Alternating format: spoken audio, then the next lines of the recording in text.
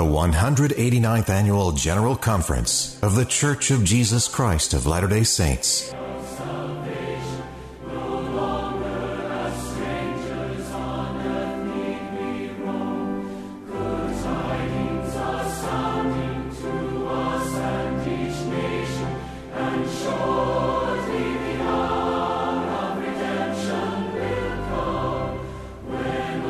From the Conference Center at Temple Square in Salt Lake City, this is the Saturday morning session of the 189th Annual General Conference of The Church of Jesus Christ of Latter-day Saints, with speakers selected from the general authorities and general officers of the church. Music for this session is provided by the Tabernacle Choir at Temple Square. Members and officers of the church gather from all areas of the world to receive counsel and instruction from their church leaders.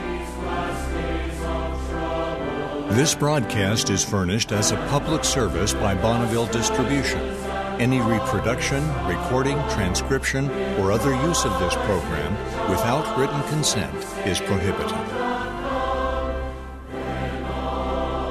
President Dallin H. Oaks, first counselor in the First Presidency of the Church, will conduct this session.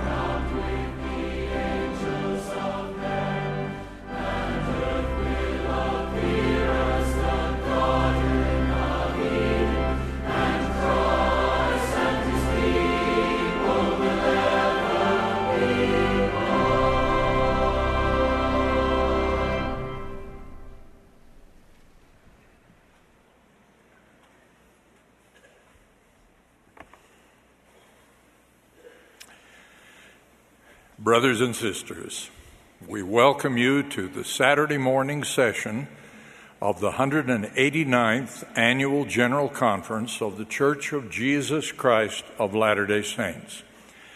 We extend a warm welcome to members and friends participating in the conference throughout the world, wherever you may be. President Russell M. Nelson, who presides at this conference, has asked me to conduct this session. The music for this session will be provided by the Tabernacle Choir at Temple Square under the direction of Mac Wilberg and Ryan Murphy, with Richard Elliott and Andrew Unsworth at the organ. The choir opened this meeting with "Now Let Us Rejoice" and will now favor us with "Press Forward, Saints." The invocation will then be offered by Elder Stephen E. Snow of the 70, after which the choir will sing "There is Sunshine in My Soul Today."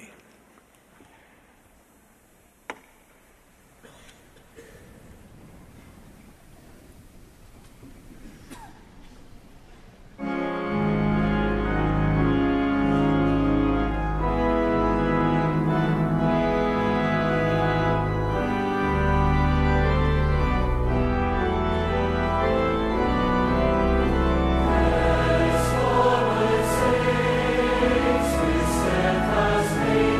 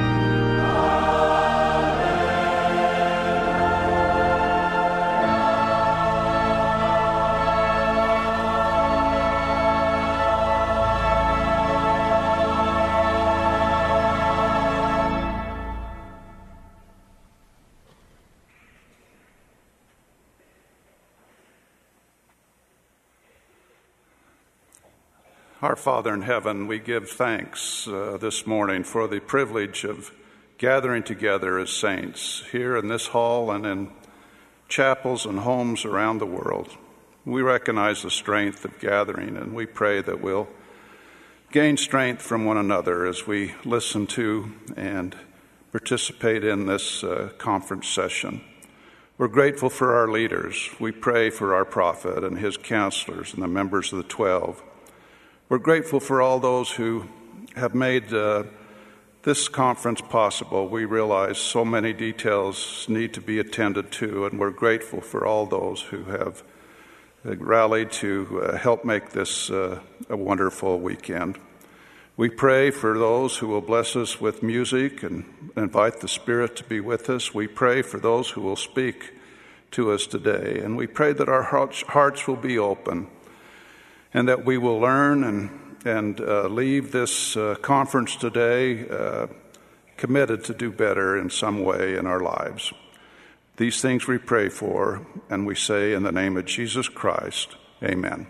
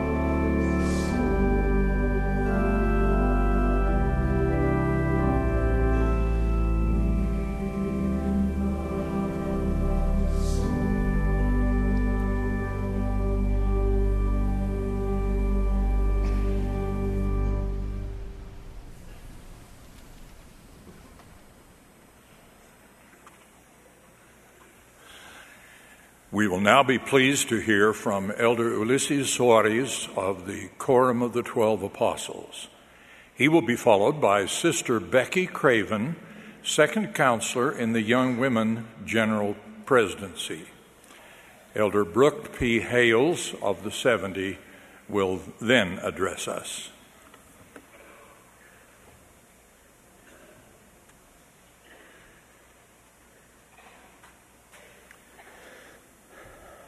My dear brothers and sisters, what a great joy is to be here together again in this General Conference for the Church of Jesus Christ of Latter-day Saints under the direction of our beloved prophet, President Russell M. Nelson. I testify to you that we will have the privilege of hearing the voice of our Savior Jesus Christ through the teachings of those who pray, sing, and speak to the needs of our day in this conference. As recorded in the book of Acts, Philip the evangelist taught the gospel to a certain Ethiopian who was a eunuch in charge of all the treasures belonging to the Queen of Ethiopia. While returning from worshiping in Jerusalem, he read the book of Isaiah. Compelled by the Spirit, Philip came closer to him and said, quote, "Understandest thou what thou readest?" And the eunuch said, "How can I, except some man should guide me?"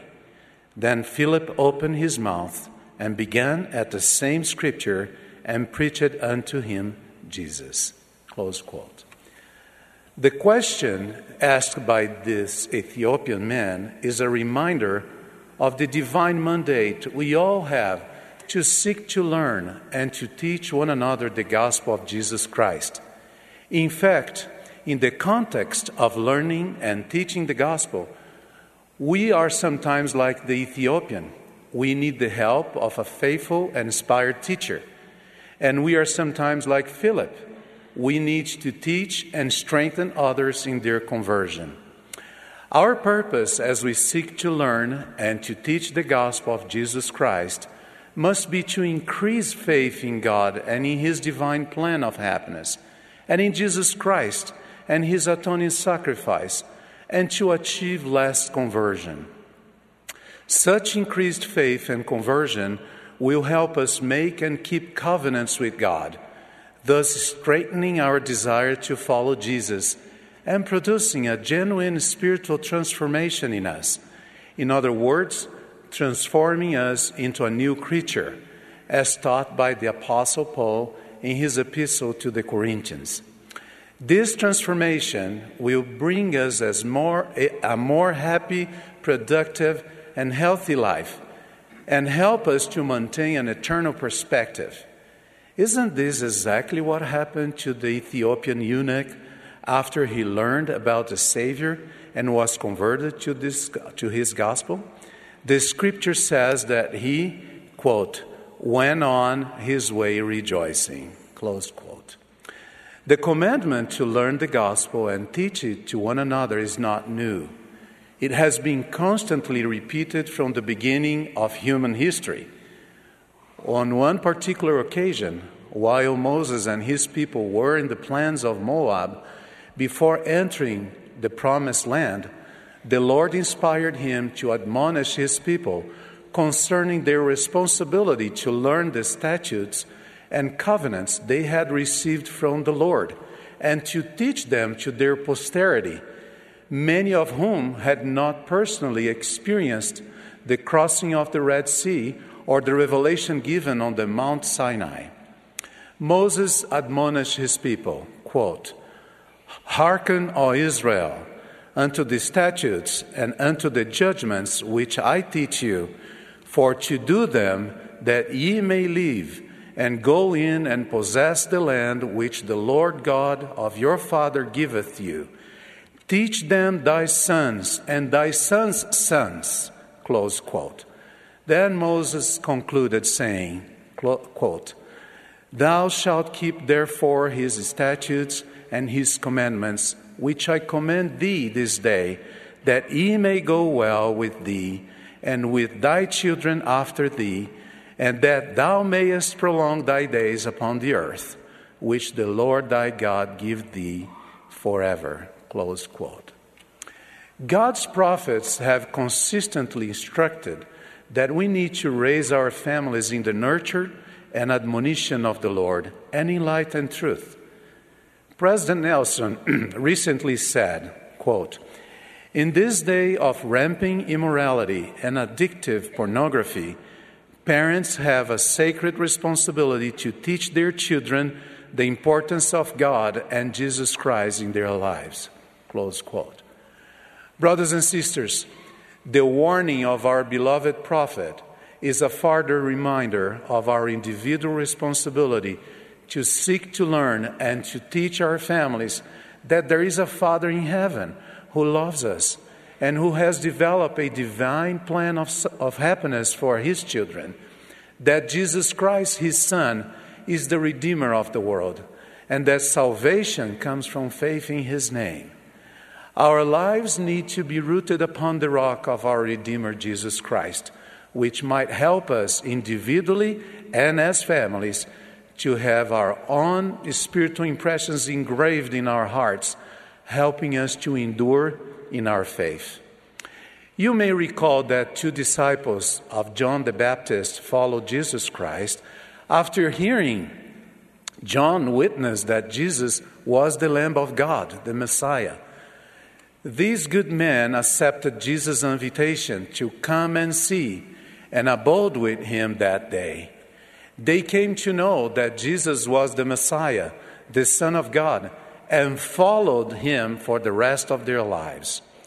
Likewise, when we accept the Savior's invitation to come and see, we need to abide in Him, immersing ourselves in the Scriptures, rejoicing in them, learning His doctrine, and striving to live the way He lived.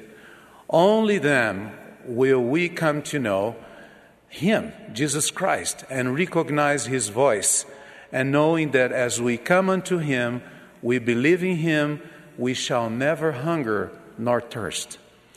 We'll be able to discern the truth at all times, as occurred to those 2 disciples who abode with Jesus that day. Brothers and sisters, that doesn't happen by chance. Attuning ourselves to the highest influences of godliness is not a simple matter. It requires calling upon God and learning how to bring the gospel of Jesus Christ to the center of our lives.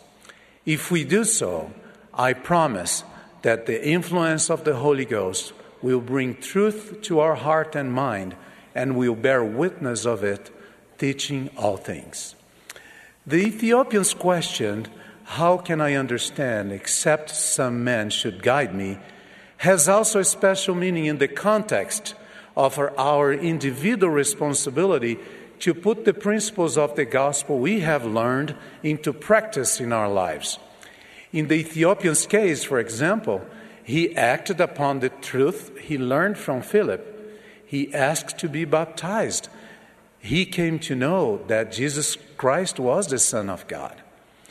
Brothers and sisters, our actions must reflect what we learn and teach. We need to show our beliefs through the way we live. The best teacher is a good role model. Teaching something that we truly live can make a difference in the hearts of those we teach. If we desire people, whether that be family or not, to joyfully treasure up the Scriptures and the teachings of living apostles and prophets of our day, they need to see our souls delighting in them. Likewise, if we want them to know that President Russell M. Nelson is the prophet, seer, and revelator in our day, they need to see us raise our hands to sustain him and realize that we follow his inspired teachings. As the well-known American saying goes, actions speak louder than words. Maybe some of you are at this exact moment asking yourselves, Elder Suarez, I have been doing all these things and have been following this model both individually and as families. But unfortunately, some of my friends or dear ones have distanced themselves from the Lord. What should I do? For those of you who are right now experiencing these feelings of sadness, agony, and maybe regret, please know that they are not totally lost, because the Lord knows where they are and is watching over them. Remember, they are His children too. It is hard to understand all the reasons why some people take another path. The best we can do in these circumstances is just to love and embrace them. Pray for their well-being and seek for the Lord's help to know what to do and say. Sincerely rejoice with them in their successes. Be their friends and look for the good in them. We should never give up on them, but preserve our relationships. Never reject or misjudge them. Just love them. The parable of the prodigal son teaches us that when children come to themselves, they often desire to come home. If that happens with your dear ones, fill your hearts with compassion. Run to them, fall on their neck, and kiss them like the father of the prodigal son did. Ultimately, keep living a worthy life. Be a good example to them of what you believe, and draw closer to your Savior Jesus Christ. He knows and understands our deep sorrows and pains, and He will bless your efforts and dedication to your dear ones, if not in this life, in the next life. Remember, brothers and sisters, always that hope is an important part of the gospel plan.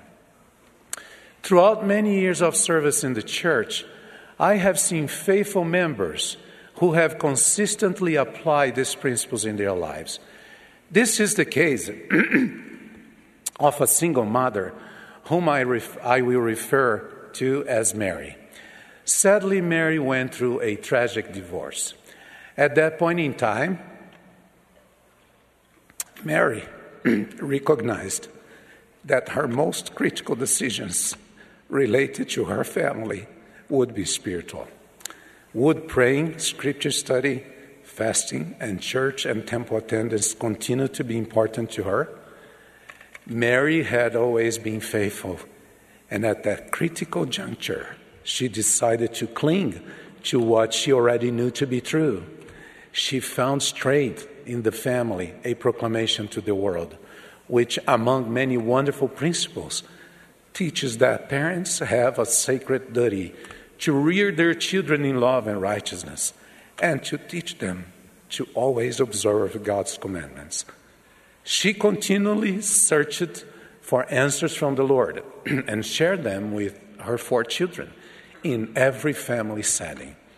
They frequently discussed the gospel and shared their experiences and testimonies with one another. Despite the sorrows they went through, her children developed a love for Christ's gospel and a desire to serve and share it with others. 3 of them faithfully served full-time missions, and the youngest is now serving in South America. Her oldest daughter, who I know pretty well, who is now married and strong in her faith, shared, I quote, "I never felt like my mom raised us alone, because the Lord was always in our home. As she bore her witness of Him to us, we each began to turn to Him with our own questions. I am so grateful she brought the gospel to life." Brothers and sisters, this good mother was able to make her home a center of spiritual learning. Similar to the Ethiopian's question, Mary asked herself several times, "How can my children learn except a mother should guide them?" My dear companions in the gospel, I testify to you that when we earnestly, heartily, firmly, and sincerely seek to learn the gospel of Jesus Christ and teach it to one another with real purpose and under the influence of the Spirit, these teachings may transform hearts and inspire a desire to live according to the truths of God. I testify that Jesus Christ is the Savior of the world. He is the Redeemer, and He lives. I know He directs His church through prophets, seers, and revelators. I also testify to you that God lives, that He loves us, He wants us back in His presence, all of us. He listens to our prayers.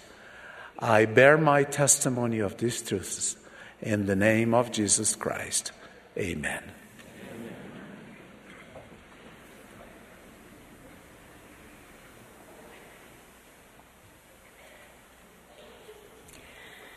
I once saw a sign in a store window that said, "Happiness, $15. I was so curious to know how much happiness I could buy for $15 that I went inside to see. What I found was a lot of cheap trinkets and souvenirs. Not one thing I saw could possibly bring me the type of happiness that the sign implied. Over the years, I've thought many times about that sign and how easy it can be to look for happiness in items that are cheap or temporary. As members of the Church of Jesus Christ of Latter-day Saints, we are blessed to know how and where true happiness is found. It is found in carefully living the gospel established by our Lord and Savior Jesus Christ and in striving to become more like him. We have a dear friend who was a train engineer. One day while he was driving a train on his route, he spotted a car stopped on the track ahead of him. He quickly realized that the car was stuck and unable to cross the track. He immediately put the train in emergency mode, which engaged the brakes on each boxcar that extended 3/4 of a mile behind the engine, carrying a load of 6,500 tons. There was no physical chance that the train would be able to stop before it hit the car, which it did. Fortunately for the people in the car, they heard the warning of the train whistle and escaped from the car before the impact. As the engineer spoke with the investigating police officer, an angry woman approached them. She shouted that she had seen the whole incident and then testified that the engineer did not even try to swerve out of the way to miss the car.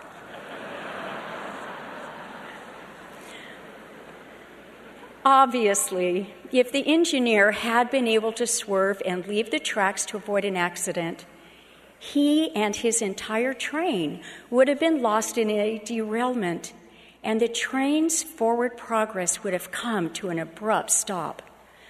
Fortunately for him, the rails of the tracks on which his train ran kept the wheels of the train snugly moving towards its destination, regardless of the obstacle in his way. Fortunately for us, we too are on a track, a covenant path we committed to when we were baptized as members of the Church of Jesus Christ of Latter-day Saints. Although we may encounter occasional obstacles along the way, this path will keep us moving towards our prized eternal destination if we stay firmly on it. The vision of the tree of life shows how the effects of casualness can lead us away from the covenant path.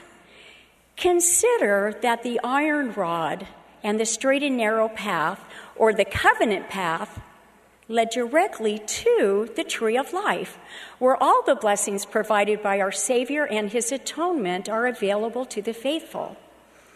Also seen in the vision was a river of water representing the filthiness of the world. The scriptures describe that this river ran along the path, yet passed only near the tree, not to it. The world is laden with distractions that can deceive even the elect, causing them to be casual in living their covenants, thus leading them near the tree, but not to it. If we are not careful in living our covenants with exactness, our casual efforts may eventually lead us into forbidden paths, or to join with those who have already entered the great and spacious building. If not careful, we may even drown in the depths of a filthy river. There is a careful way and a casual way to do everything, including living the gospel. As we consider our commitment to the Savior, are we careful or casual? Because of our mortal nature, don't we sometimes rationalize our behavior, at times referring to our actions as being in the gray or mixing good with something that's not so good? Anytime we say, however, except, or but, when it applies to following the counsels of our prophet leaders or living the gospel carefully, we are in fact saying, that counsel does not apply to me. We can rationalize all we want, but the fact is, there is not a right way to do the wrong thing. The youth theme for 2019 is taken from John 14, verse 15, where the Lord instructs, "If ye love me, keep my commandments."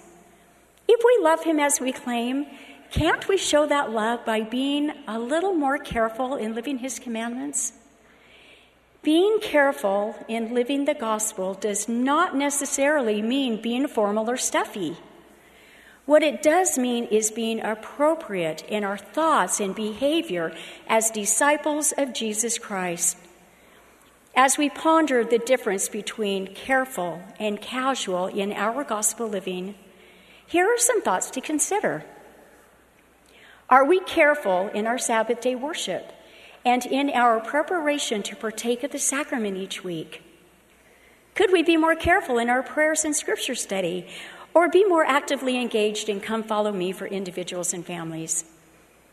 Are we careful in our temple worship, and do we carefully and deliberately live the covenants we made both at baptism and at the temple?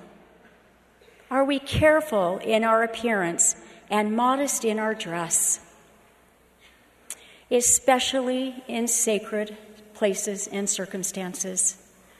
Are we careful in how we wear the sacred temple garments, or do the fashions of the world dictate a more casual attitude?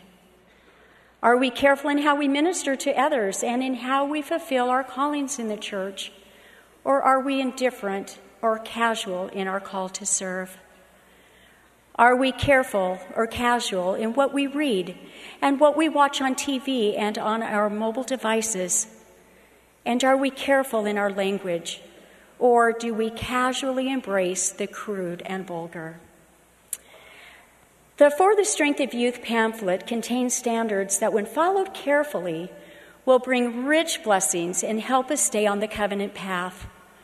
Although it was written for the benefit of the youth, its standards do not expire when we leave the young men and young women programs.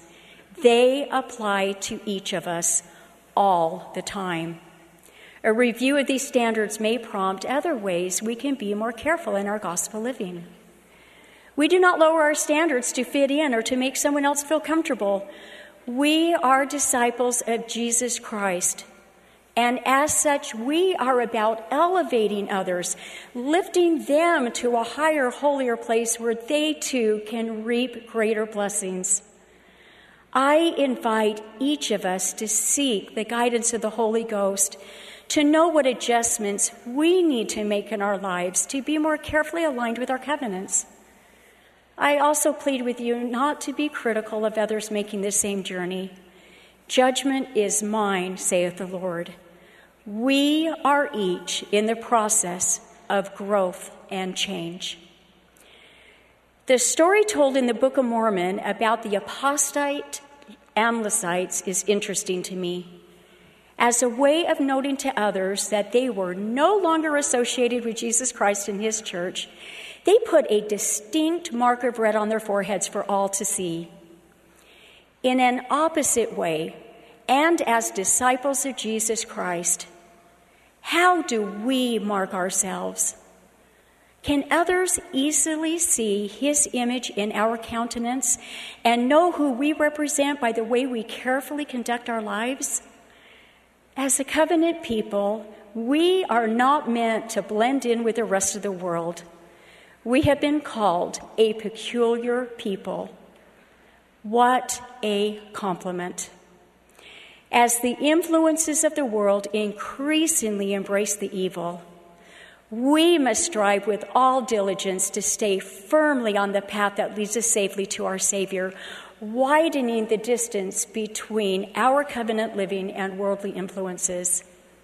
As I reflect upon obtaining lasting happiness, I realize that sometimes we do find ourselves in the gray. Mists of darkness are inevitable as we journey along the covenant path.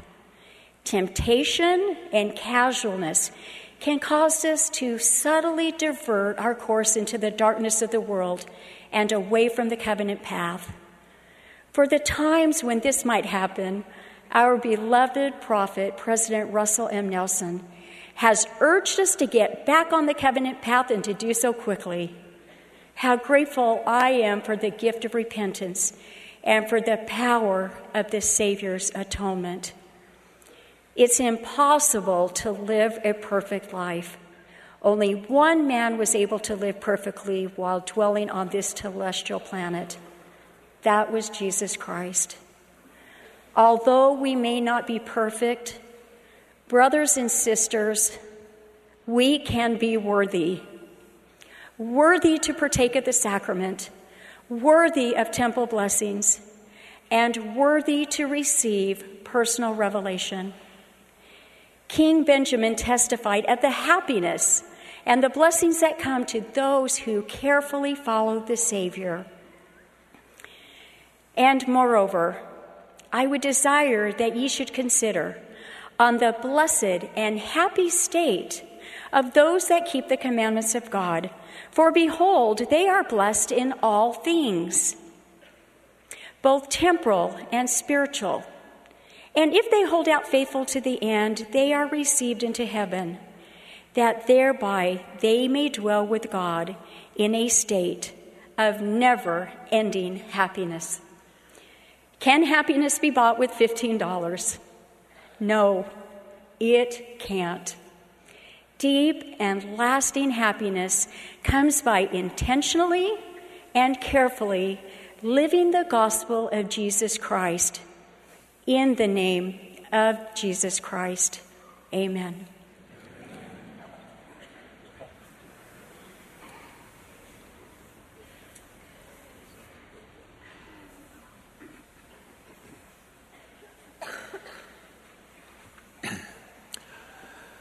An important and comforting doctrine of the gospel of Jesus Christ is that our Heavenly Father has perfect love for his children. Because of that perfect love, he blesses us not only according to our desires and needs, but also according to his infinite wisdom. As simply stated by the prophet Nephi, I know that God loveth his children. One aspect of that perfect love is our Heavenly Father's involvement in the details of our lives, even when we may not be aware of it or understand it. We seek the Father's divine guidance and help through heartfelt, earnest prayer. When we honor our covenants and strive to be more like our Savior, we are entitled to a constant stream of divine guidance through the influence and inspiration of the Holy Ghost. The Scriptures teach us, for your Father knoweth what things ye have need of before ye ask him, and he knoweth all things, for all things are present before his eyes. The prophet Mormon is an example of this. He did not live to see the results of his work, yet he understood that the Lord was carefully leading him along. When he felt inspired to include the small plates of Nephi with his record, Mormon wrote, And I do this for a wise purpose, for thus it whispereth me, according to the workings of the Spirit of the Lord which is in me. And now I do not know all things, but the Lord knoweth all things which are to come. Wherefore he worketh in me to do according to his will. Although Mormon did not know of the future loss of the 116 manuscript pages, the Lord did, and prepared a way to overcome that obstacle long before it occurred. The Father is aware of us, knows our needs, and will help us perfectly. Sometimes that help is given in the very moment, or at least soon after we ask for divine help.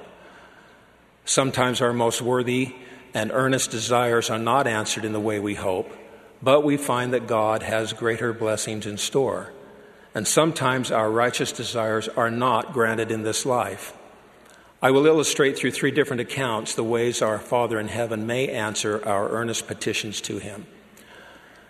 Our youngest son was called to serve as a missionary in the France-Paris mission. In preparation to serve, we went with him to purchase the usual shirts, suits, ties, socks, and an overcoat. Unfortunately, the overcoat he wanted was not immediately in stock in the size he needed. However, the store clerk indicated that the coat would become available in a few weeks and would be delivered to the missionary training center in Provo prior to our son's departure for France. We paid for the coat and thought nothing more of it.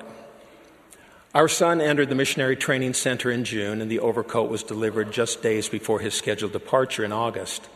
He did not try on the coat, but hurriedly packed it in his luggage with his other clothing and items. As winter approached in Paris, where our son was serving, he wrote to us that he had pulled out the overcoat, tried it on, but found that it was far too small. We therefore had to deposit extra funds in his bank account so that he could buy another coat in Paris, which he did. With some irritation, I wrote to him and told him to give the first coat away, inasmuch as he couldn't use it. We later received this email from him.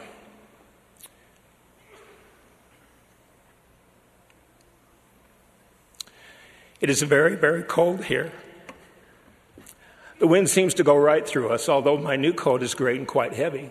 I gave my old one to another missionary in our apartment who said that he had been praying for a way to get a better coat. He's a convert of several years, and he has only his mom and the missionary who baptized him who are supporting him on his mission. And so the coat was an answer to prayer. So I felt very happy about that. Heavenly Father knew that this missionary who was serving in France, some 6,200 miles away from home, would urgently need a new overcoat for a cold winter in Paris, but that this missionary would not have the means to buy one. Heavenly Father also knew that our son would receive from the clothing store in Provo, Utah, an overcoat that would be far too small. He knew that these two missionaries would be serving together in Paris and that the coat would be an answer to the humble and earnest prayer of a missionary who had an immediate need. The Savior taught, "Are not 2 sparrows sold for a farthing? And one of them shall not fall on the ground without your Father. But the very hairs of your head are all numbered. Fear ye not, therefore, ye are of more value than many sparrows." In other situations, when our worthy desire is not granted in the way we had hoped, it may actually be for our ultimate benefit. For example, Joseph was the son of Jacob, and he was envied and hated by his brothers to the point that they plotted Joseph's murder. Instead, they sold him as a slave into Egypt. If ever a person might have felt that his prayers were not answered in the way he had hoped, it could have been Joseph. In reality, his apparent misfortune resulted in great blessings to him and saved his family from starvation.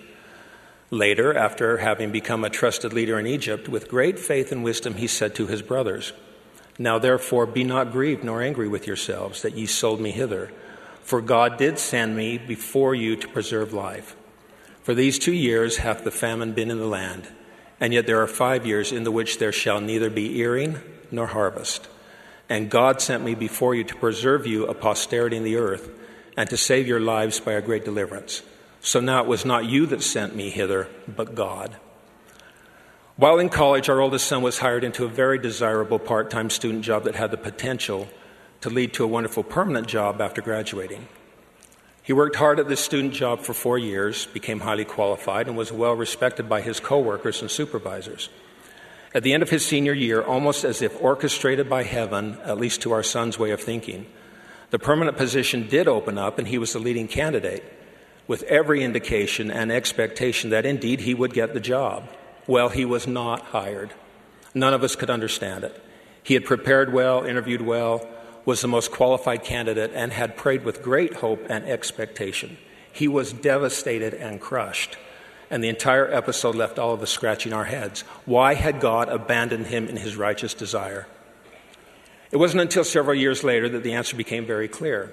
Had he received the dream job after graduation, he would have missed a critical life-changing opportunity that has now proved to be for his eternal benefit and blessing. God knew the end from the beginning, as he always does, and in this case, the answer to many righteous prayers was no, in favor of a far superior outcome. And sometimes the answer to prayer that we so righteously, desperately, and earnestly seek is not given in this life.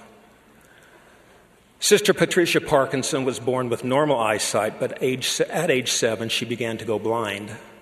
At age 9, Pat began attending the Utah Schools for the Deaf and Blind in Ogden, Utah, some 90 miles from her home, necessitating her boarding at the school, which included all of the homesickness that a 9-year-old could possibly experience. By age 11, she'd completely lost her eyesight. Pat returned home permanently at age 15 to attend her local high school. She went on to college and graduated with an undergraduate degree in communication disorders and psychology. And after an heroic struggle against doubting university admissions officials, she entered graduate school and completed a master's degree in speech-language pathology. Pat now works with 53 elementary school students and supervises 4 speech-language technicians in her school district. She owns her own home and her own automobile, which friends and family members drive when Pat needs transportation. At age 10, Pat was scheduled to have yet another medical procedure to address her diminishing eyesight. Her parents had always told her exactly what was going to happen in terms of her medical care, but for some reason they did not tell her about this particular procedure. When her parents did tell her that the procedure had been scheduled, Pat, in the words of her mother, was a mess. Pat ran to the other room but came back later and said to her parents with some indignation, "Let me tell you what. I know it, God knows it, and you might as well know it too. I am going to be blind the rest of my life." Several years ago, Pat traveled to California to visit family members who were living there. While outside with her 3-year-old nephew, he said to her, "Aunt Pat, why don't you just ask Heavenly Father to give you new eyes? Because if you ask Heavenly Father, He will give you whatever you want. You just have to ask Him." Pat said she was taken aback by the question, but responded, "Well, sometimes Heavenly Father doesn't work like that. Sometimes He needs you to learn something, and so He doesn't give you everything you want. Sometimes you have to wait. Heavenly Father and the Savior know best what is good for us and what we need. So they aren't going to grant you everything you want in the moment you want it." I've known Pat for many years and recently told her that I admired the fact that she's always positive and happy. She responded, "Well, you have not been at home with me, have you?"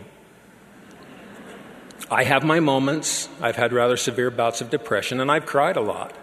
However," she added, "from the time I started losing my sight, it was strange, but I knew that Heavenly Father and the Savior were with me, with my family and me. We handled it the best way we could, and in my opinion, we handled it the right way. I have ended up being a successful enough person, and generally I have been a happy person. I remember His hand being in everything. To those who ask me if I am angry because I am blind, I respond, who would I be angry with? Heavenly Father is in this with me. I am not alone. He is with me all the time." In this case, Pat's desire to regain her sight will not be granted in this life. But her motto, learned from her father, is, "This too shall pass." President Henry B. Eyring stated, "The Father is at this moment aware of you, your feelings, and the spiritual and temporal needs of everyone around you." This great and comforting truth can be found in the 3 experiences I have recounted. Brothers and sisters, sometimes our prayers are answered quickly with the outcome we hope for.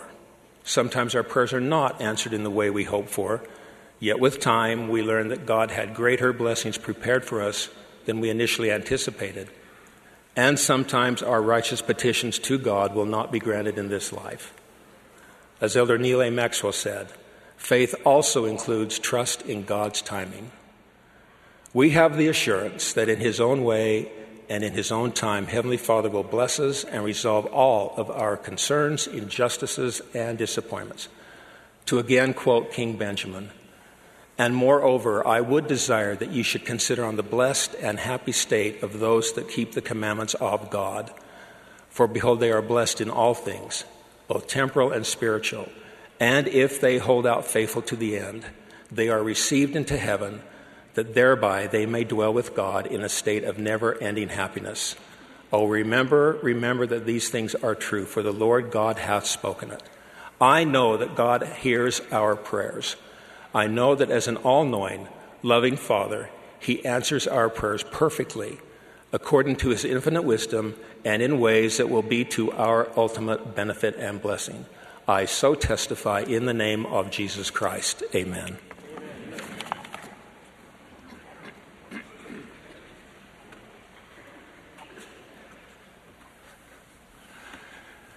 The congregation will now join the choir in singing Redeemer of Israel. Following the singing, we will hear from Elder Dieter F. Uchtdorf of the Quorum of the 12 Apostles. The choir will then sing, Dearest Children, God is Near You. Bishop W. Christopher Waddell, second counselor in the presiding bishopric, will then speak to us.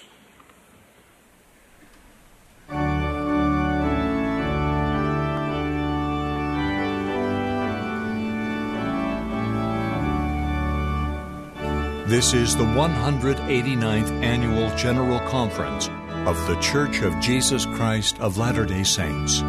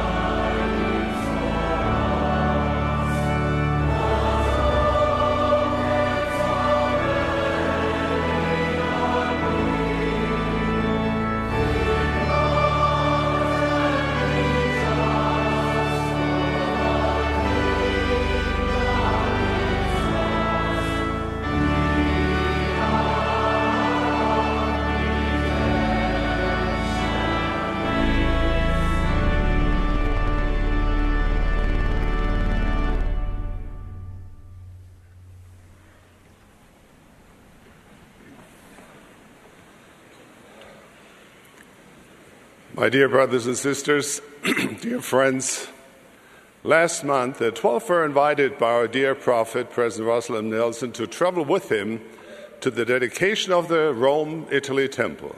While traveling, I thought about the Apostle Paul and his journeys.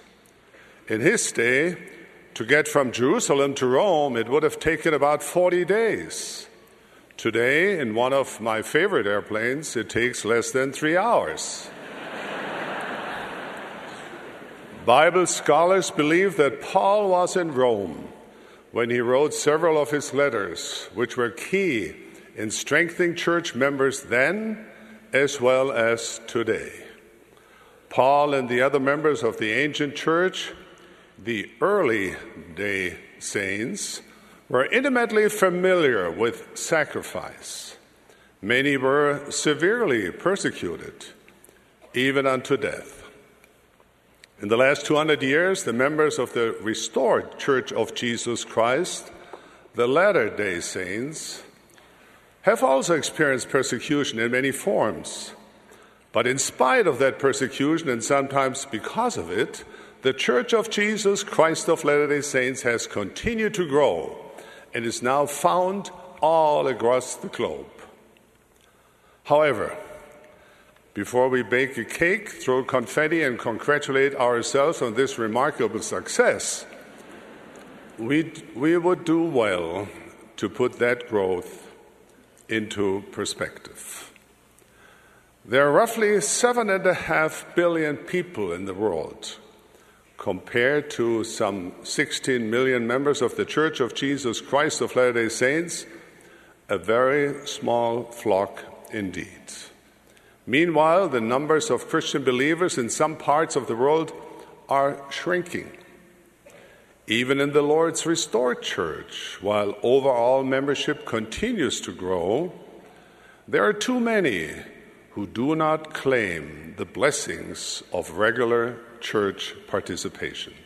In other words, wherever you are on this earth, there are plenty of opportunities to share the good news of the gospel of Jesus Christ with people you meet, study, and live with, or work and socialize with. During this past year, I have had the exciting opportunity to be deeply involved with the worldwide missionary activities of the Church. I have often pondered and prayed about the Savior's great commission to his disciples, us, his children, to go ye therefore and teach all nations, baptizing them in the name of the Father and of the Son and of the Holy Ghost. I wrestled with the question, how can we, as members and disciples of Christ, best fulfill that great commission in our daily lives? Today I invite you to ponder that same question in your heart and mind. Church leaders have emphasized the claim and the clarion call, every member a missionary, for decades.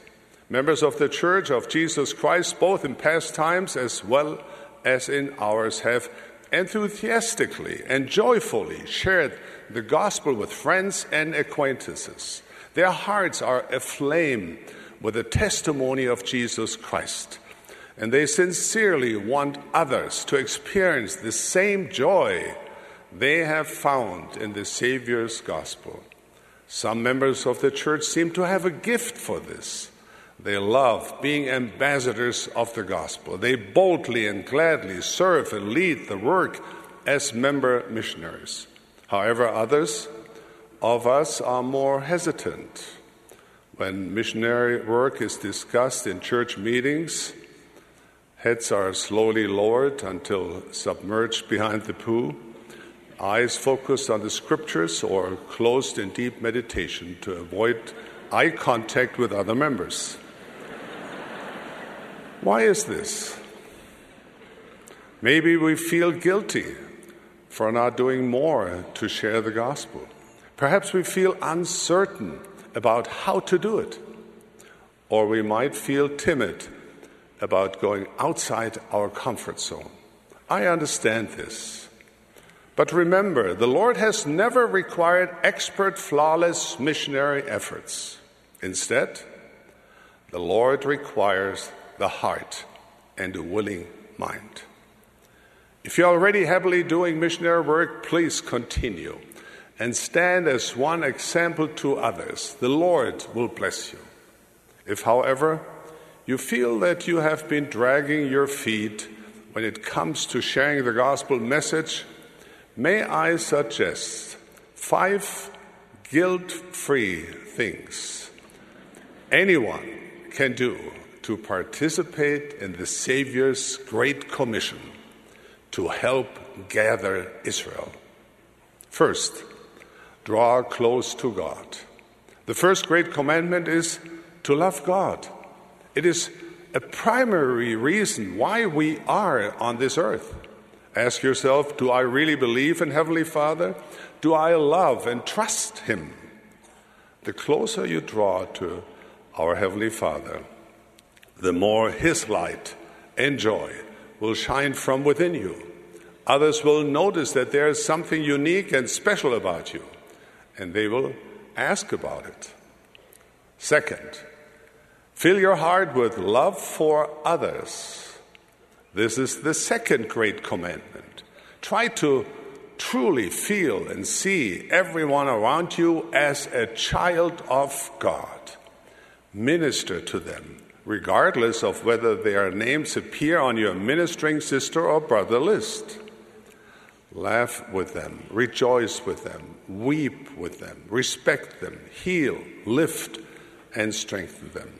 Strive to emulate the love of Christ and have compassion for others, even to those who are unkind to you, who mock you and wish to cause you harm. Love them and treat them as fellow children of Heavenly Father. Third, strive to walk the path of discipleship. As your love for God and His children deepens, so does your commitment to follow Jesus Christ. You learn about His way by feasting upon His word and heeding and applying the teachings of modern prophets and apostles. You grow in confidence and courage to follow His way as you communicate with Heavenly Father with a teachable, a humble heart.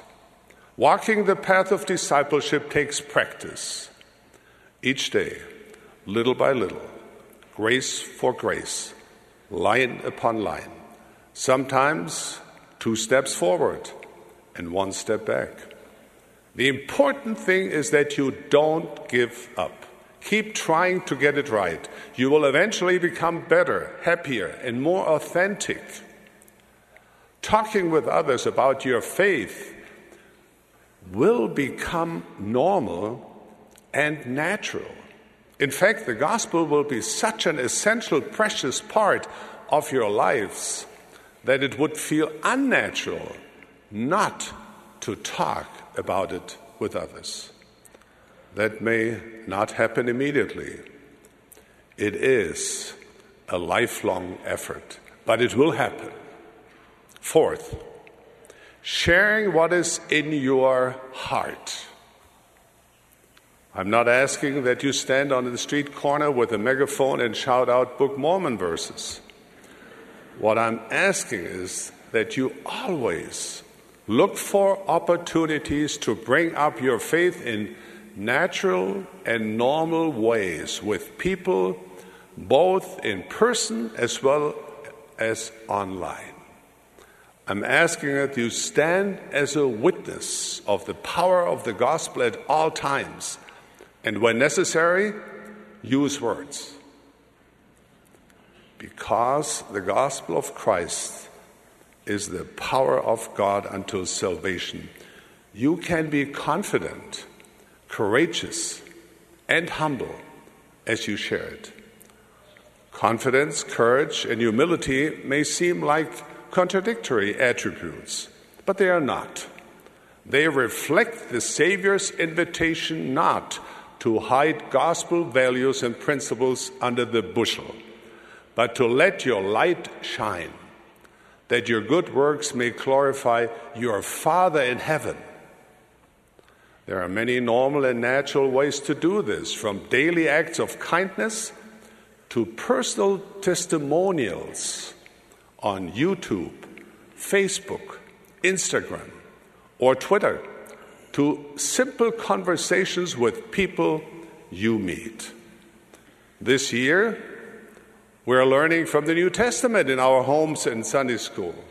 What a marvelous opportunity to invite friends and neighbors to church and your homes to learn about the Savior with you. Share with them the Gospel Library app, where they can find Come Follow Me. If you know young people and their families, give them the For the Strength of Youth booklet and invite them to come and see how our young people strive to live by those principles. If someone asks about your weekend, don't hesitate to talk about what you experienced at church. Tell about the little children who stood in front of the congregation and sang with eagerness how they are trying to be like Jesus. Talk about the group of youth who spent time helping the elderly in rest homes to compile personal histories. Talk about the recent change in our Sunday meeting schedule and how it blesses your family. Or explain why we emphasize that this is the Church of Jesus Christ and that we are Latter-day Saints, just as the members of the ancient church were also called saints. In whatever ways seem natural and normal to you, share with people why Jesus Christ and his church are so important to you. Invite them to come and see.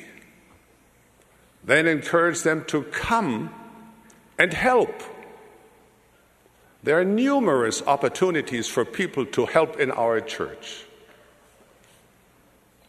And pray not only for the missionaries to find the elect, pray daily with all your heart that you will find those who will come and see, come and help, and come and stay. Keep the full-time missionaries in the loop. They are like angels ready to help. As you share the good news, the gospel of Jesus Christ, do so with love and patience. If we interact with people with the sole expectation that they soon will don a white jumpsuit and ask for direction to the nearest baptismal font, we're doing it wrong. Some who come and see will perhaps never join the church. Some will at a later time. That is their choice. But that doesn't change our love for them. It doesn't change our enthusiastic efforts to continue inviting individuals and families to come and see, and come and help, and come and stay. Fifth, trust the Lord to work his miracles. We heard a wonderful message from Elder Hales about this. Understand that it's not your job to convert people. That is the role of the Holy Ghost. Your role is to share what is in your heart and live consistent with your beliefs. So don't be discouraged if someone does not accept the gospel message immediately. It is not a personal failure. That is between the individual and Heavenly Father. Yours is to love God and love your neighbors, his children. Believe, love, do. Follow this path and God will work miracles through you to bless his precious children. These 5 suggestions will help you to do what disciples of Jesus Christ have done since ancient times. His gospel and his church are an important part of your life and of who you are and what you do. Therefore, invite others to come and see, come and help. And God will do his saving work and they will come and stay. But you might ask, what if I do all this and people react poorly? What if they are critical about the church? What if they unfriend me? Yes, that may happen. Since ancient times, disciples of Jesus Christ have often been persecuted. The Apostle Peter said, "Rejoice as you share Christ's sufferings."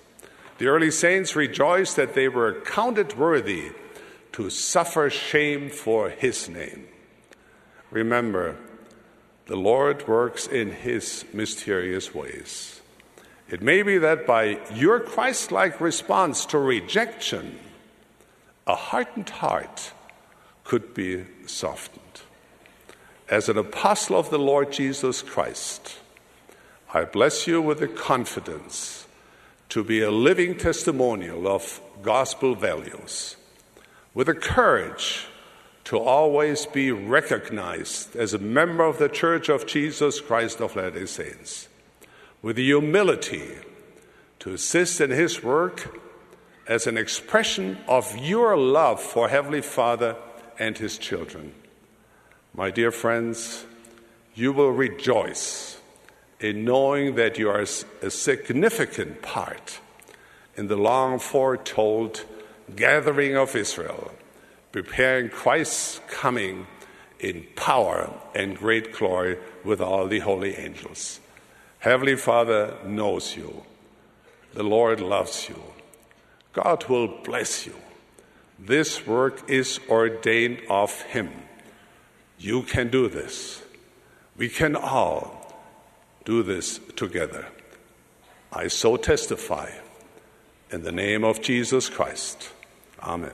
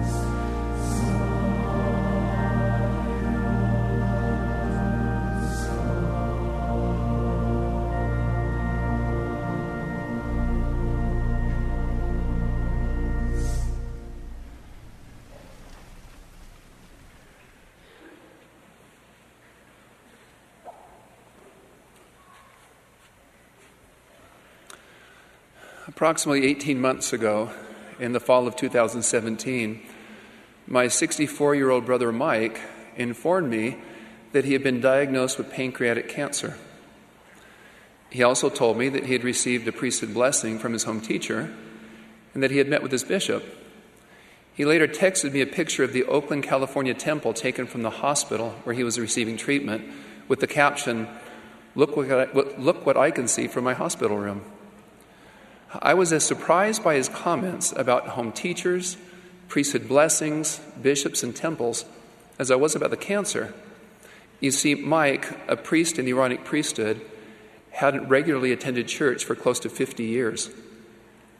As a family, we were almost as intrigued with his spiritual progress as we were with his progress in fighting the cancer, largely due to his now frequent questions about the Book of Mormon, the sealing power, and life after death. As the months passed and the cancer spread, a need for additional and more specialized treatment eventually brought Mike to Utah and the Huntsman Cancer Center. Shortly after his arrival, Mike was visited by John Holbrook, the ward mission leader of the ward that served the care facility where he was now living.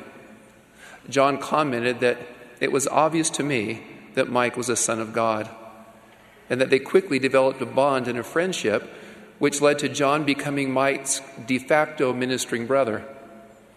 There was an immediate invitation to have the missionaries visit, which my brother politely declined.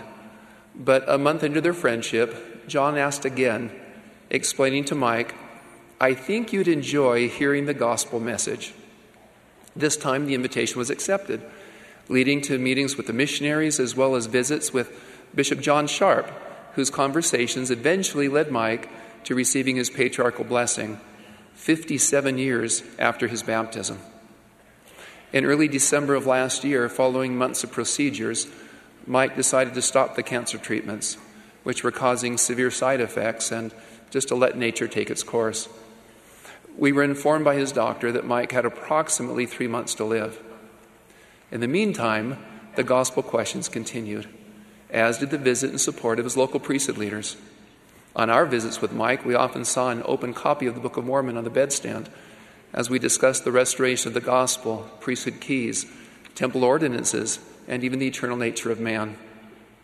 By mid-December, with his patriarchal blessing in hand, Mike actually appeared to be gaining strength, and his prognosis of at least another 3 months seemed likely. We even made plans for him to join us for Christmas, for New Year's and beyond. On December 16th, I received an unexpected call from Bishop Sharp, who informed me that he and the stake president had interviewed Mike, had found him worthy to receive the Melchizedek priesthood, and asked when I would be available to participate. The ordinance was scheduled for that Friday, December 21st. When the day arrived, my wife, Carol, and I arrived at the care facility, and we immediately met in the hallway near his room and informed that Mike had no pulse. We entered the room to find the patriarch, his bishop, and his stake president already waiting.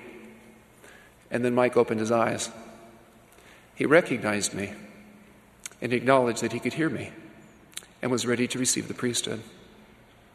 50 years after Mike had been ordained a priest in the Aaronic priesthood, I had the privilege, assisted by his local leaders, to confer the Melchizedek priesthood and ordain my brother to the office of elder.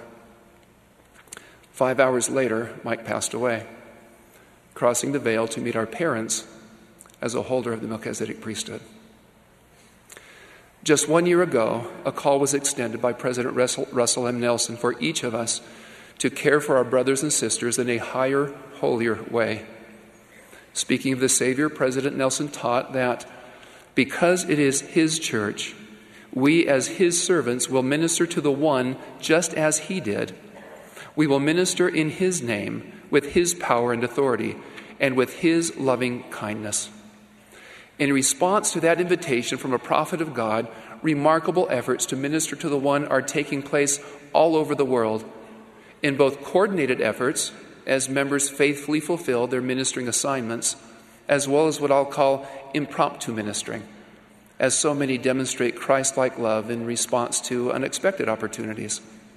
In our own family, we witnessed up close this type of ministering. John, who was Mike's friend, ministering brother, and a former mission president, used to tell his missionaries that if someone is on a list that says not interested, don't give up. People change. He then told us, Mike changed mightily. John was first a friend, providing frequent encouragement and support. But his ministering didn't stop at friendly visits. John knew that a minister is more than a friend, and that friendship is magnified as we minister. It isn't necessary for someone to be suffering, like my brother, from a life-threatening disease in order to be in need of ministering service. Those needs come in a variety of shapes, sizes, and conditions. A single parent, a less active couple, a struggling teen, an overwhelmed mother, a trial of faith, financial, health, or marriage issues. The list is almost endless.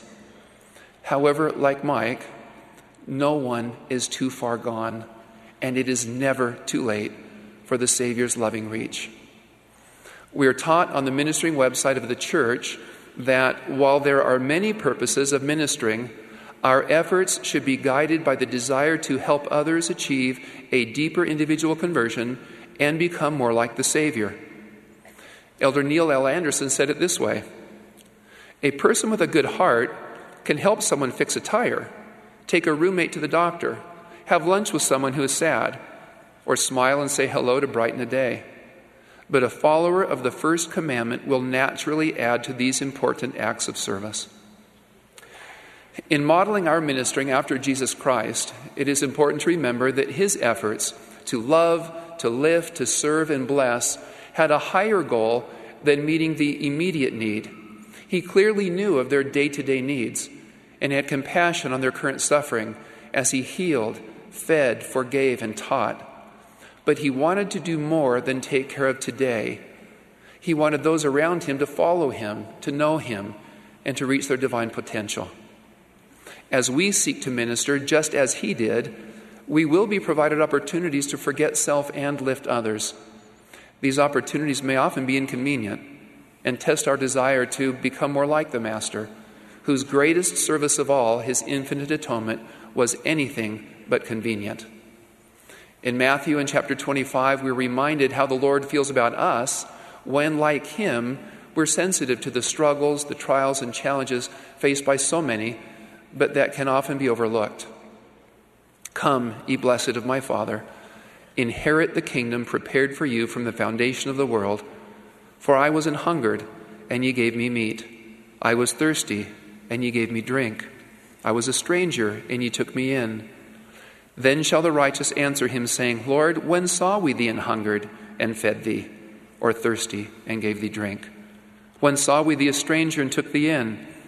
And the king shall answer and say unto them, Verily I say unto you, inasmuch as ye have done it unto one of the least of these my brethren, ye have done it unto me. Whether we serve as ministering brothers or sisters, or simply when we are made aware of someone in need, we are encouraged to seek the guidance and direction of the Spirit and then act. We may wonder how best to serve, but the Lord knows, and through his Spirit we will be directed in our efforts. Like Nephi, who was led by the Spirit, not knowing beforehand the things which he should do, we will also be led by the Spirit as we strive to become instruments in the Lord's hands to bless his children. As we seek the guidance of the Spirit and trust the Lord, we will be placed in situations and circumstances where we can act and bless. In other words, minister.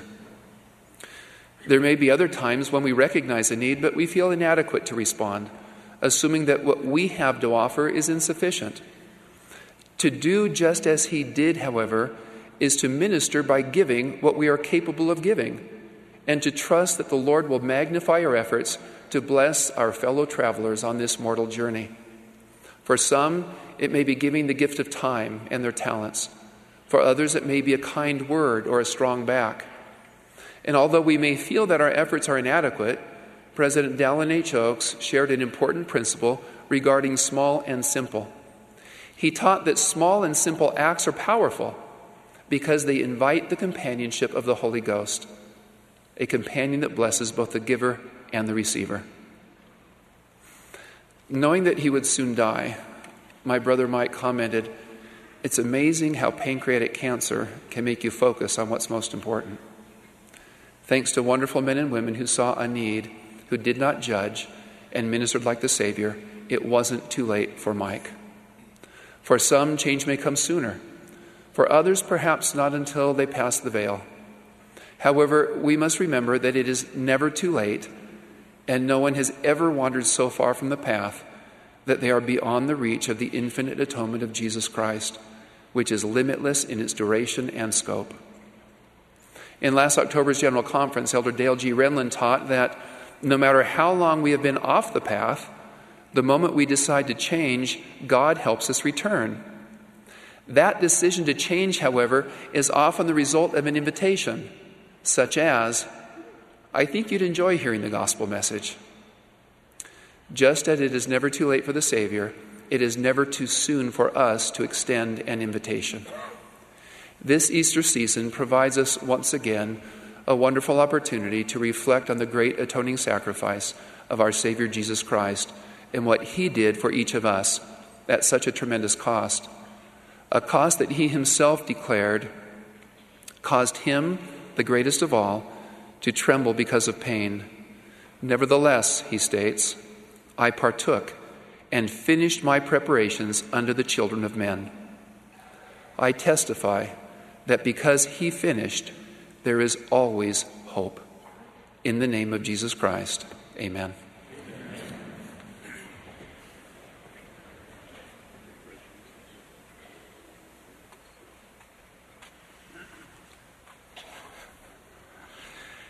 We thank all who have spoken to us thus far and express gratitude to the choir for the beautiful music they have provided this morning. The choir will now sing, "I Am a Child of God." Our concluding speaker for this session will be President Henry B. Eyring, second counselor in the First Presidency.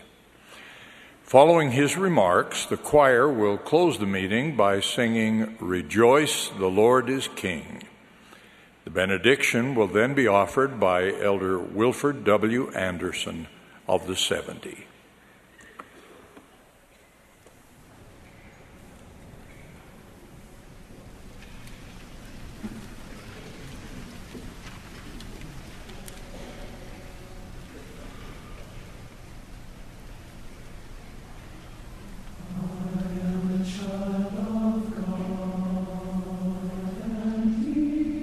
Sent me, has given me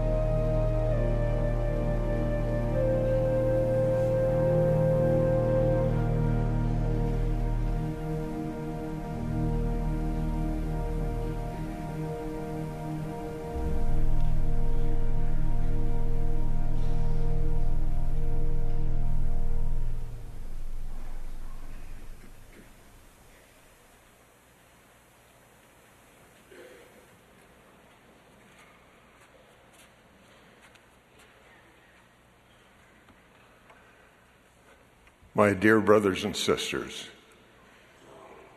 I am grateful to have been invited to speak to you in this 189th Annual General Conference of the Church of Jesus Christ of Latter-day Saints. On this date, in 1830, Joseph Smith organized the church under the direction of the Lord. It was done in the Whitmer family home in Fayette, New York. There were 6 members and about 50 other interested people there that day. Although I don't know what the prophet Joseph said or how he looked when he stood before that little group, but I know what those people with faith in Jesus Christ felt. They felt the Holy Ghost, and they felt that they were in a holy place. They surely felt that they were united as one. That miraculous feeling in a home is what we all want in our homes. It is a feeling that comes from being, as Paul described, spiritually minded. My purpose today is to teach what I know of how we can qualify for that feeling more often and invite it to last longer in our families. As you know from experience, that is not easy to do. Contention, pride, and sin have to be kept at bay. The pure love of Christ must come into the hearts of those in our family. Adam and Eve, Lehi and Sariah, and other parents we know from Scripture found that to be a hard challenge. Yet there are encouraging examples of sustained felicity in families and homes to reassure us. And those examples let us see the way it can happen for us and our families.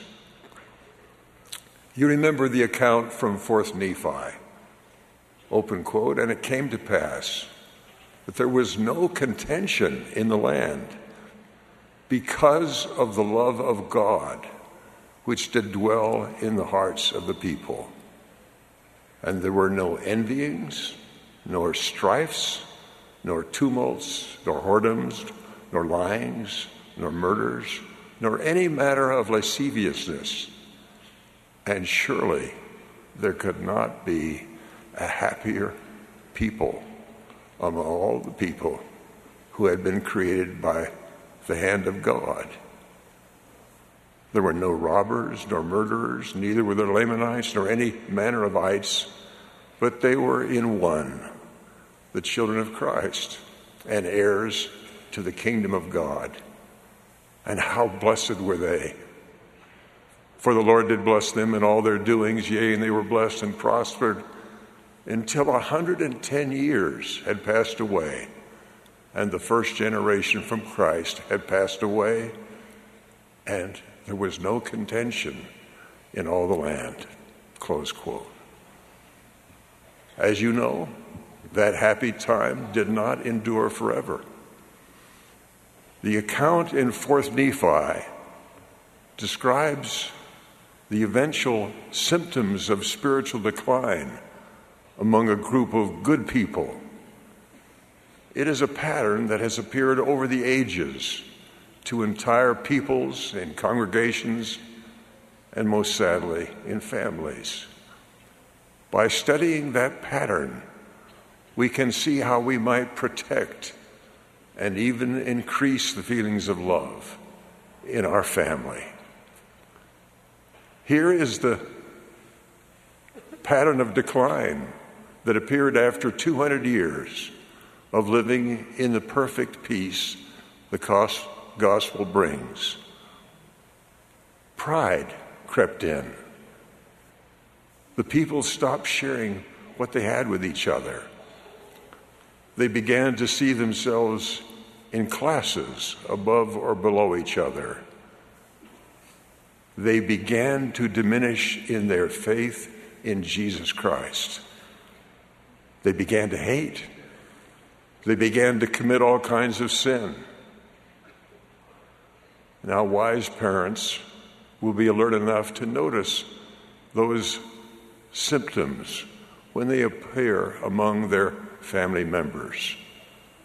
They will, of course, be concerned, but they will know that the underlying cause is the influence of Satan trying to lead good people down a path to sin and thus to lose the influence of the Holy Ghost. So, the wise parent will see that opportunity lies in leading each child and themselves to accept more fully the Lord's invitation to come unto Him. You could have limited success by calling a child to repent, for instance, of pride. You might try persuading children to share what they have more graciously. You could ask them to stop feeling they are better than someone else in the family. But then you come to the symptom described as they began to diminish in their faith in Jesus Christ. There is the key to leading your family to rise to that spiritual place you want for them and for you to be there with them. As you help them grow in faith that Jesus Christ is their loving Redeemer, they will feel a desire to repent. As they do, humility will begin to replace pride.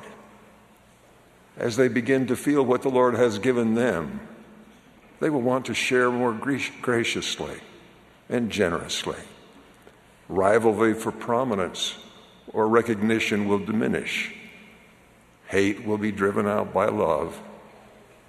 And finally, like it did for the people converted by King Benjamin, the desire to do good will fortify them against temptation to sin. King Benjamin's people testified that they had no more disposition to do evil.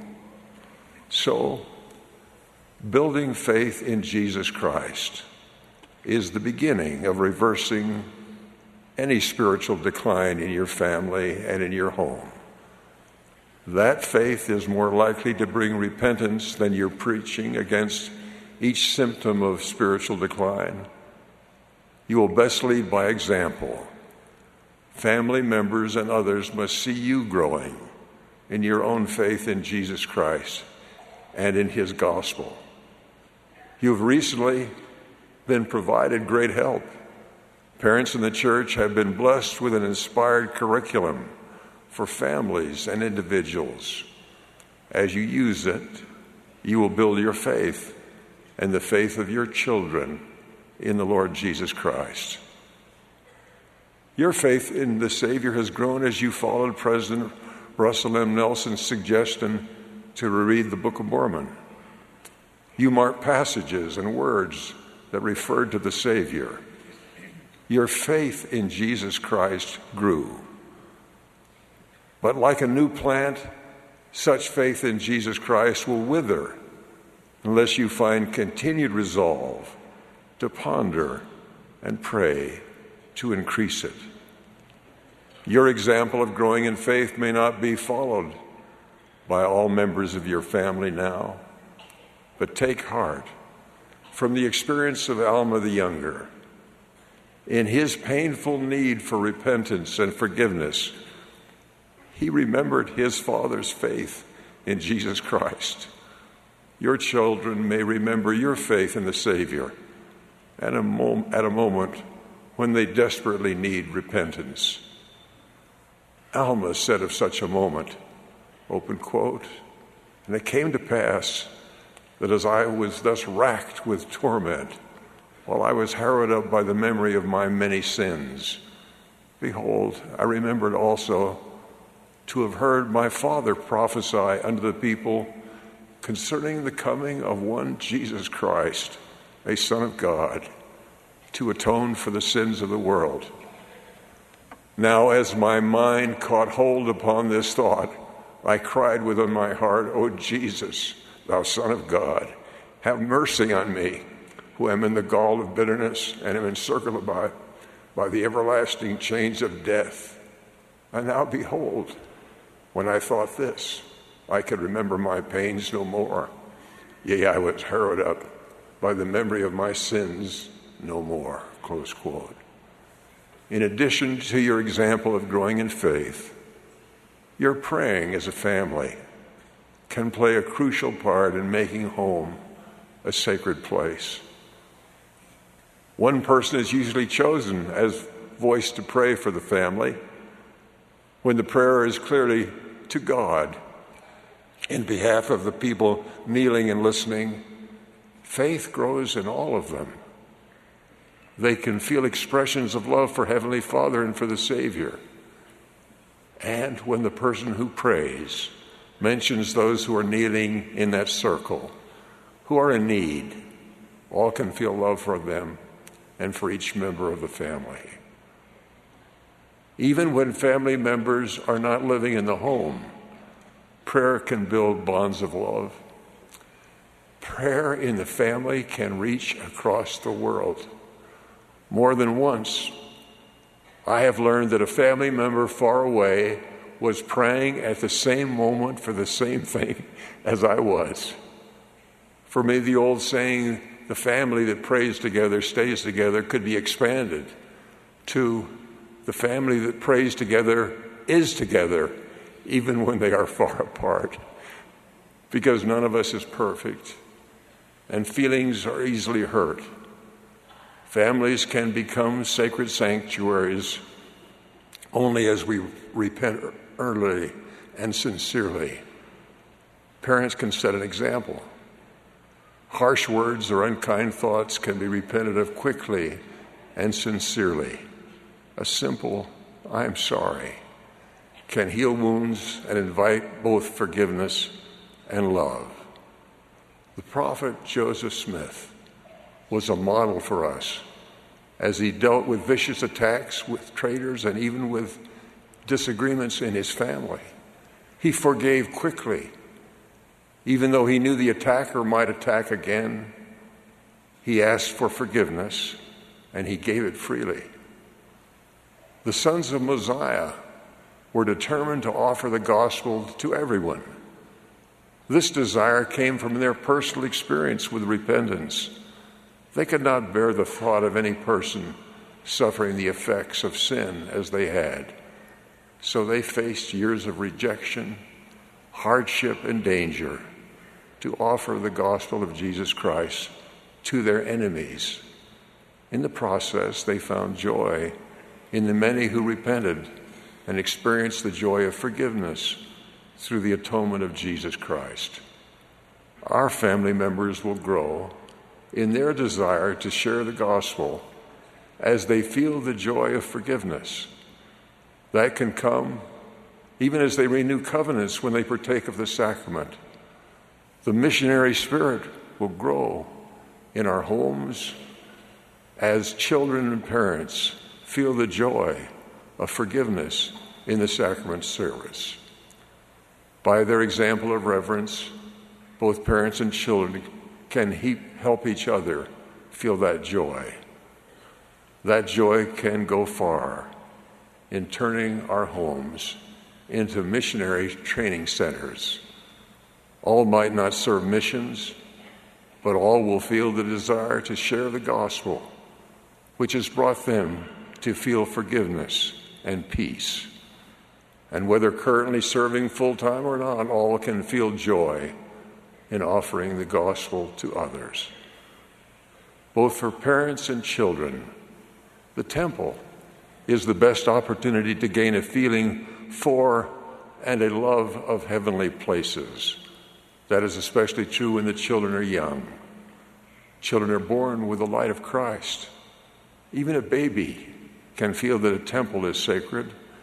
Because parents love their little children, the temple represents for them the hope that they can have their children to love. in their eternal family forever. Some of you have photographs of temples in your homes. As temples are being added across the earth, it is possible for many parents to visit temple grounds with their families. A few may even be able to attend open houses when temples are built. Parents can ask children how they felt to be near or in a temple. Every parent can bear testimony of what a temple has meant to him or her. President Ezra Taft Benson, who loved temples, spoke often of watching his mother carefully press her temple clothing. He spoke of his memory as a boy watching his family as they left his home to attend the temple.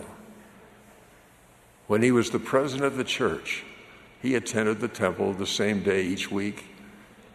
He always did the temple work for an ancestor. It came largely from the example of his parents. You will find some of your greatest joys in your efforts to make your home a place of faith in the Lord Jesus Christ and a place that is permeated with love, the pure love of Christ. The restoration of the gospel started with a humble question pondered in a humble home, and it can continue in each of our homes as we continue to establish and practice gospel principles there. This has been my hope and my deepest desire since I was a little boy. You have all had glimpses of such homes. Many of you have, with the Lord's help, created them. Some have tried with full heart for that blessing, yet it has not been granted. My promise to you is one that a member of the Quorum of the 12 Apostles once made to me. I had said to him that because of choices some in our extended family had made, I doubted that we could be together in the world to come. He said, as well as I can remember, "You are worrying about the wrong problem. You just live worthy of the celestial kingdom, and the family arrangements will be more wonderful than anything you can imagine." I believe that he would extend that happy hope to any of us in mortality who've done all we can to qualify ourselves and our family members for eternal life. I know that Heavenly Father's plan is a plan of happiness. I testify that his plan makes possible for each of us who has done the best we can to be sealed in a family forever. I know that the priesthood keys restored to Joseph Smith were passed on in an unbroken line to President Russell Marion Nelson. Those keys make possible the sealing of families today. I know that Heavenly Father loves us, his spirit children, with a perfect love. I know that because of the atonement of Jesus Christ, we can repent, be cleansed, and become worthy to live in loving families forever with our Heavenly Father and with his beloved Son, Jesus Christ. I so testify this is true in the name of Jesus Christ. Amen.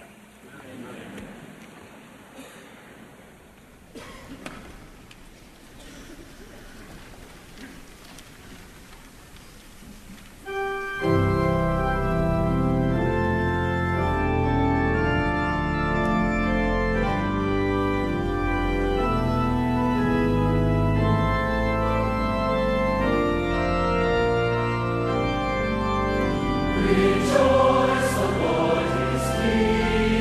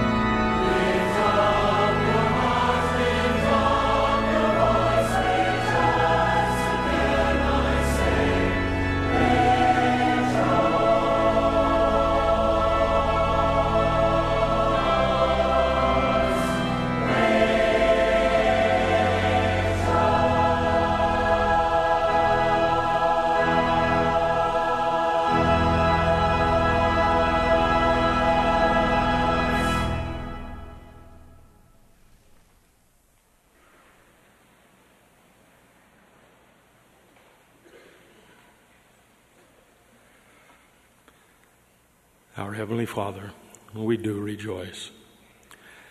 We rejoice in our knowledge that Thou art our Father. We rejoice in our faith in Thy beloved Son, Jesus Christ, and in the great hope that that brings to all of us.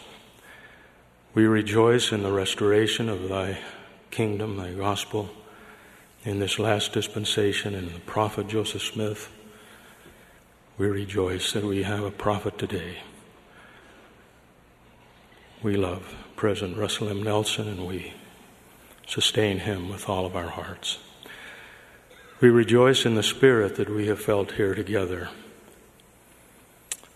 all the while remembering those who are in special need here and afar throughout the world. Our love for Thee, Father, turns our hearts to them. Please be with them and be with us, that we can reach out as never before to befriend those who need friendship and to strengthen those who need support. Bless us that this spirit of love and hope and rejoicing that we have felt here this morning will remain with us through the remainder of this General Conference and beyond. We pray in the name of Jesus Christ. Amen.